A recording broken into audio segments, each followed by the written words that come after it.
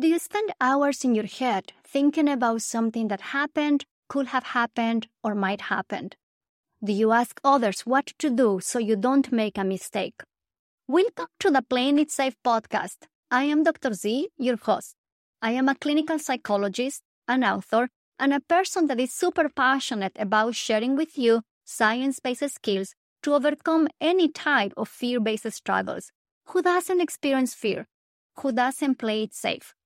In this show, we will discuss how fear-based reactions happen in day-to-day life, how playing it safe behaviors look like, sound like, and feel like, how you can put into action solid tips from behavioral science to get unstuck from worries, fears, obsessions, and anxieties, and how you can start doing what works, what matters, and what you care about.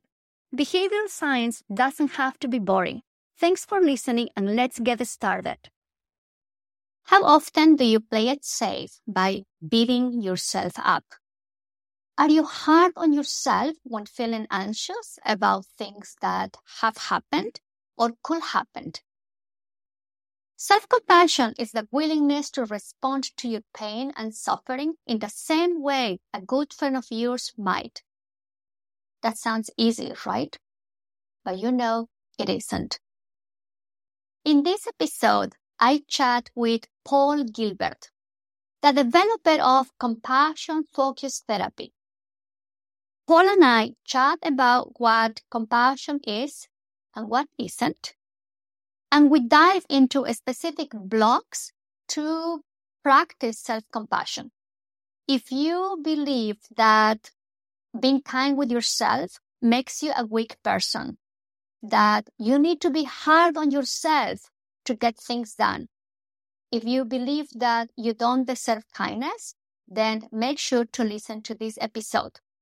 Before we jump onto the conversation with Paul, I want to remind all of you who are high achievers, strivers, and engage in perfectionistic behaviors to register for the upcoming online class, Act Beyond Perfectionism, in which I will share specific ACT micro skills to get better at managing that proneness to do things right and perfectly. This class has 6 specific modules targeting the core processes behind perfectionistic actions. Imagine how it will be if you can give your best, work hard, and push yourself without sacrificing your well-being. I will teach you acceptance and commitment skills to do more of what matters without hurting your relationships or the relationship with yourself, to find your rhythm across different areas of your life, to ditch other people's definitions of success to pursue your own. To register to Act Beyond Perfectionism, you need to go to the website www.thisisdrz.com. Select the option Online Courses, and then select Act Beyond Perfectionism. And now, without further ado, let's jump onto the conversation with Paul Gilbert. I wish you a great day and see you next week. Bye-bye. So here is something that I would be curious to hear from you. When you think about the foundation of self-compassion or your personal journey when developing compassion-focused therapy, what was going on in your life? What's the story behind CFT? Well, we were doing a lot of psychological therapies using cognitive behavior therapy, as you know, as you came to other workshops. And in cognitive behavior therapy, you help people to identify certain types of thinking that are associated with their difficulties. So people who are depressed tend to have negative views of themselves, the world, and the future. And so what you do is you help people stand back and come up with alternatives. Okay, I feel I'm a failure, but in reality, if I stand back, my friends would say to me, look, you've achieved this and you've got a reasonably good marriage and so on. So the only people could do that. I was working with people who found that extremely difficult to do. And it didn't really help them so much. And one asked this lefty, so how do you hear that in your mind when you're trying to be helpful to yourself? How do you hear it in your mind? Speak to me as you actually hear it. And she said, okay, Come on, you're doing cognitive therapy, aren't you? You've got a husband who loves you. You've had a job. You've got children. Look at the evidence. And so what I discovered was people could do their cognitive things. There was a lot of hostility in how they were doing it. They were trying to force themselves to change their thinking. So I said, well, why don't you keep to the cognitive thing, but this time create a really caring voice in your ear. Hear a caring voice in your ear and really have a motivation to be helpful and supportive. Create that motivation rather than trying to focus on the evidence and get yourself to believe something. Focus on the desire to be helpful. And she said, no, I'm not doing that. That's weak. That's not going to help me. Kindness isn't going to help me. So, and the third problem turned out that sometimes people struggle with compassion because when they start to become compassionate to themselves, it touches parts of themselves that have been alone for a long time. They start getting in touch with pain. So some of my patients, right, people I see, when they begin to have self-compassion, it isn't, oh, isn't this great? I feel better. It's actually, I feel much worse because now I'm touching into my care system. I'm touching into my emotional memories of not feeling cared about, not feeling loved. So that's how we started. And then we turned it into a therapy. It's incredible how those moments of being stuck in the work that we do with clients are a source for us to just step back and see what can we do differently? Why this is not working? What can I change, right? Yeah. Were there any other philosophical models or other frames that were influenced in CFT, like Buddhism or mindfulness or psychodynamic approaches or Jung's approach to psychology? Were there any other influencers of CFT behind the curtains? Yeah, because many, because I became interested in Buddhism in the days of the Beatles, so Transcendental. Oh, remember? Of course I remember Yellow Submarine. Yeah, the Beatles did. I used to like to go to the meditation sessions because all the young ladies used to go. So I used to think, while I was there, I kind of got very interested in the whole process of transcendental meditation. And then subsequently, mindfulness developed and but I've been very interested in Buddhism. I've been to various monasteries and done retreats and that sort of thing. So yes, Buddhism is quite an important part of my personal life. I'm not a Buddhist, but I do see that the Buddhist way of thinking about the mind is very important, very helpful. And I also did 4 years in a Jungian hospital. So I was training. Wow. So I've done quite a bit of psychodynamic training as well. So quite a few things really. Yeah. Yeah, no, I can see. These days, how does your personal practice of self-compassion looks? From the moment you open your eyes to the moment you fell asleep. If I am shadowing you, if I'm witnessing how you move through your day, what will I see you doing? Yes, well, we teach, there are different ways in which you can teach self-compassion. So there are different things you need to be able to do for yourself, such as self-validation or self-support or self-guidance or whatever. So one of the things that I sometimes might do is in my garden, at the top of my garden, I have a Buddha, statue of Buddha. A lovely smile on the face. So sometimes if I'm fed up, I'll go and have a rant at my Buddha. I say, oh, this world is a dreadful place, all this suffering, I'm very pissed off, blah, blah, blah, blah, blah. Rant. And then at the end of it, I say, thank you so much for listening to me. Yes, great. And it just sits there with a smile. It doesn't say anything, So I always have this imagination that this Buddha image, this figure would just listen and validate the fact that at that moment I'm quite cross with the world, and that's fine. So self-compassion really is about working out what it is you need in order to help you.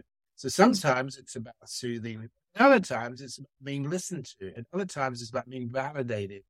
And so on. So self-compassion is very much about understanding what it is you need for particular kinds of issues that you're having to deal with. Mm-hmm.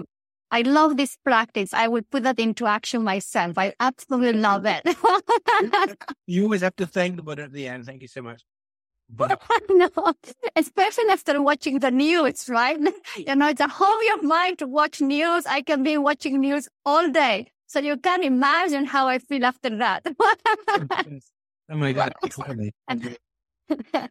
And my work is specialized on acceptance and commitment therapy for all range of fear-based struggles, anxiety-based struggles. And one of the core interventions we do is values-based exposures.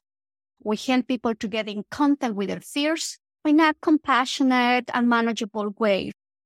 We add self-compassion and we encourage people to face their fears in a gentle manner. How do you see the relationship between self-compassion practices and exposure practices? Given that practicing self-compassion, it's really hard because we have to face our pain.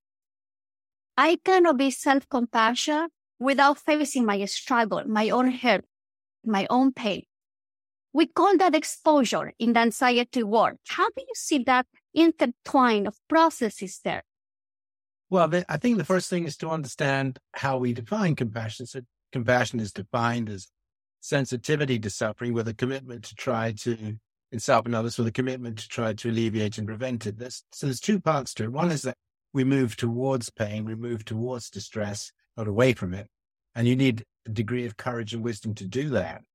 The first movement of compassion is always stressful. It's not a pleasant thing. It's a stressful thing. Yeah. And then the second part of it is the wisdom to know what will be helpful, because we can do all kinds of things that are not very helpful. You know, if I see somebody fall into a river and I think I must save them, and I jump in, then I think, oh no, swim.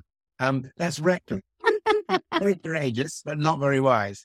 On the other hand, I can know how to swim, but I'm too frightened to jump in, so I don't have the courage. So in CFT, you must have courage and wisdom to be able to engage with suffering and so forth. True, that is true. Sometimes the way that I think of self-compassion practices, it's like it has 4 elements. I see pain. I feel the pain. I wish relief from the pain, and I want to do something about it. So that leads me to this question.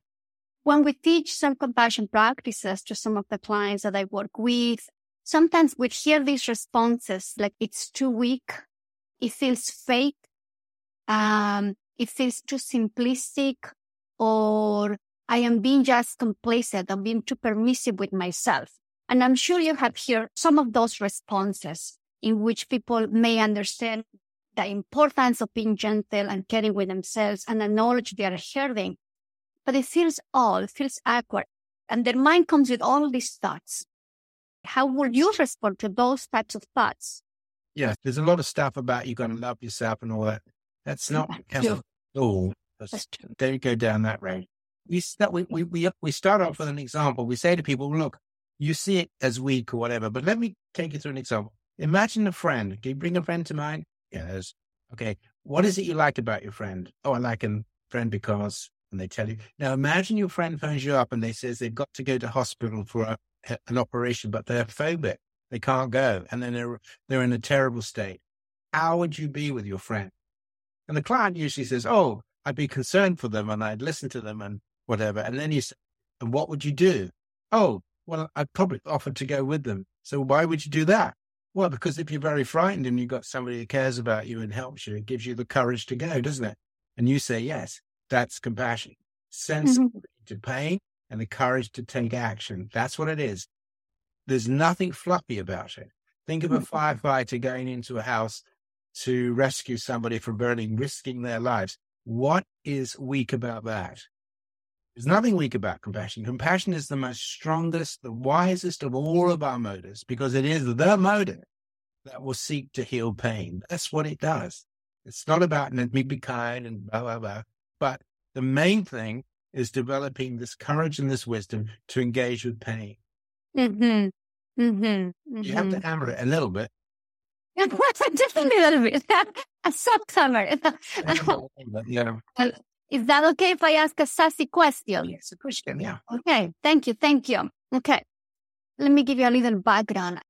We mess up all the time. I have a collection of messy moments, times in which I have said the wrong thing at the wrong time to the wrong person.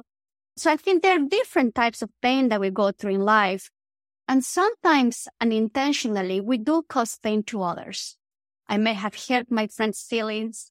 I may have an argument with my partner and I handle in a way that I regret. I may have a scream at my child. And then there is this fear that self-compassion is getting me off the hook of this wrong action, this wrongdoing that I did, but that I did wrong. I did scream, right? I didn't protect my child. I destroyed a relationship that I shouldn't have. How would you respond to that? Well, I think it's a great question, Patricia, because you have to make a distinction between shame and guilt. So right. Shame is all about me, and, but forget me. So supposing I have an affair and my wife discovers it, just imagine. So that if I had a shame response, I'd say, I was very bad to do that. I shouldn't have done that. And people would think I'm bad and my wife would think I'm bad. I go and buy some flowers and try and make it up to her or whatever. Now that's all about me. I feel I'm bad. You think I'm bad, blah, blah, blah, blah. That's right. Isn't like that. Guilt is when we have a genuine sadness for the harm that we've done. It's not about me. It's about recognizing the pain that we've caused the other person. And that brings up a sense of remorse and sadness. You don't get remorse and sadness and shame because it's all anxiety and attacking yourself and I'm no good, blah, blah. Whereas in guilt, that guilt comes from compassion. That comes from caring, from recognizing I didn't really want to do that. I'd lost control of my mind or I lost control of my emotions because I wasn't mindful or whatever. And that's caused pain. And I'm sad about that. And I'm going to try and repair it if I can. But it doesn't make me a bad person. But it does make me a person that I have to be careful because otherwise I can be hurtful. Yeah. Thank you so much for clarifying the distinction between shame and guilt, a very important one. A lot of the literature in compassion-focused therapy, whether it's compassion for oneself or for the others, they talk a lot about the acceptance of emotions and how we can become witness of our own pain in different ways, right? There are different exercises to do that. But sometimes my clients ask, how do we repair? How will the repairing look? Let's say that a couple of months ago, I had an awful fight with my boyfriend. And despite doing everything I could to handle it with caring, I lost my mind and I'm speaking with my hands and screaming from the top of my lungs. Not nice, right? Not nice. And I did apologize. But for people listening to us, if we talk about repairing, as part of the self-compassion model or compassion-focused therapy, how does it look when we talk about repairing our actions? Do you mean the repair your relationship or repair it within yourself? That's a great question. Let's say both. So we have three things in CFT. We have assertiveness, forgiveness, and apology. So these are three things. And in any kind of relationship, you need to be able to be assertive because otherwise people won't know what you think. You will be to stand up for yourself, defend yourself. Assertiveness is very important. But you also need to be able to be forgiving for people who maybe hurt you. How are you forgiving? And forgiving isn't about letting them off the hook. It's about letting go of your rage towards them. Forgiving is letting go of vengeance, basically. I won't hold this against you. I may not like you. I may not want to see you again, but I'm not going to hold poisonous thoughts towards you, angry thoughts towards you. That's forgiveness. And the other one is apology, recognizing, actually, I own up to what I've done. I realize that's been hurtful to you and I will try and do what I can to. So when people know that you are genuinely concerned and you genuinely see that you've been harmful, then they are in a position to forgive you. People would tend to forgive if they see that you are genuinely remorseful. Yeah. Won't forgive you if they think it's just about shame or that you don't really care. So those three things tend to go together. And it's the same with yourself, right? Part of what it is being humble. Part of what it is to say, I have a brain like everybody else and my brain, like anybody else, can become extremely aggressive. Okay. I don't want it to be like that. I didn't build it like that. I didn't choose to have a brain like that. It just is. Now, if I sometimes lose it, it means I'm human. I'd love to be an angel, wouldn't I? That every day I'm in this calm position. I never lose my temper. I'm always loving. But that's not real. If we're going to be real, we have to have what you say, the messy bits. We have to be able to deal with the messy bits. That's what it is to be human. Okay. Being human is we have the dark and the both sides. Yeah, coexisting. Yeah. Yeah. So speaking about forgiveness, assertiveness, and apologizing, people may have sometimes an easier time forgiving others, but self-forgiveness is a very different experience. Let me give you a case or a situation or a life experience. Hundreds of years ago, my friend had a very tough choice to make. Because of an accident, their house got on fire, and the house is a two-story home. She manages to get out, and then she tries to grab her children, but she can't. So she's outside looking the house, people are holding her, and she knows she doesn't have time to rescue both of them. There are two kids inside the house. People are trying to go into the house. They managed to rescue only one child, not a second one. And this was an awful thing that happened to this family, an awful experience. Then you have this struggle with self-forgiveness. I think of self-forgiveness as a personal choice that we make to ourselves. It's a commitment that I make to myself. But in the experience of a person's life, given some context like this, is not easy. It's a very, very hard choice. What would you say to that when people have experienced traumatic events in which they did the best they could? It's not their fault. Yeah, it's not their fault. Bad things happen. We also do a lot of work in the prisons where people have done horrible things. Mm-hmm. The first thing about the example that you give, right, is that sometimes people don't forgive themselves because holding that anger towards themselves stops them from having to think about and be in touch with the actual anger that there was a fire in the first place. Yeah. Stops them to having to deal with the grief. Okay. So in a way, they don't actually fully grieve because they stay in this angry position all the time. So that they get blocked up grief. And the second part of it is really helping them think about how would you like to remember your child? In other words, how would your child like you to remember them? Your child's growing up now and they can see you from heaven or something. What do you think they would like for you? Would they like to say, yes, you stay angry, you shouldn't say me? Or would they say, please release you because I love you and you are released because it wasn't your fault? Can you imagine your child being like that? So you will remember them as they would love to be remembered. Always remember the person as they would like to be remembered. Your child will want to be remembered as a loving, wonderful child. Your child will not want to be remembered as a hating child. Your child would love to be remembered. Your child would love to be remembered as somebody who says, look, Mom, I knew you couldn't do anything. I understand that. Now that produces an immense amount of grieving, and that can be a process towards forgiveness, to remember that person in the way that they would like to be remembered. Yeah. That's a beautiful response. Can we chat a little bit about self-compassion and anger? Yeah. We all experience moments of anger and sometimes rage. And the challenge that people feel that the whole world has wronged me. This person has done this wrong to me. Why did I do this? Why are they treating me like that? And the anger, how will you approach that from a self-compassion perspective? Okay, so the first thing is you have different types of anger. Yeah. You can have frustrated anger, or you could have envy anger. How come that person's doing well and I'm not doing well? How come they got all the breaks done? How come they look beautiful and I don't? Okay, so the first thing is being clear about what kind of anger you want to do.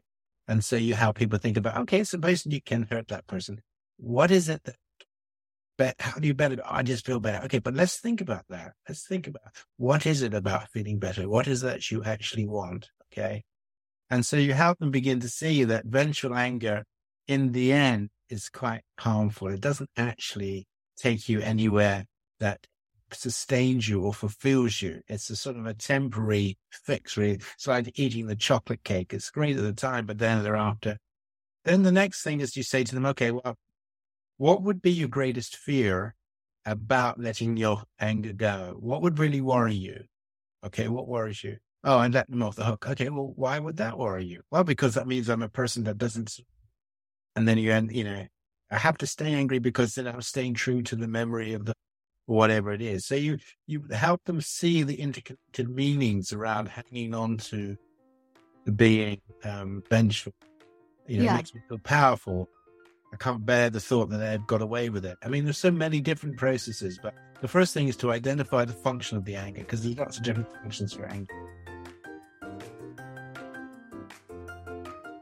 Thanks for listening. If you like this episode, I will very much appreciate it if you will subscribe and share this podcast with your friends. And if you're feeling extra generous, I welcome a review on Apple Podcasts. Show notes of this episode are in the website playingitsafe.zone. Make sure to subscribe to my newsletter so you can receive more tips to stop all types of unworkable playing it safe actions. See you soon!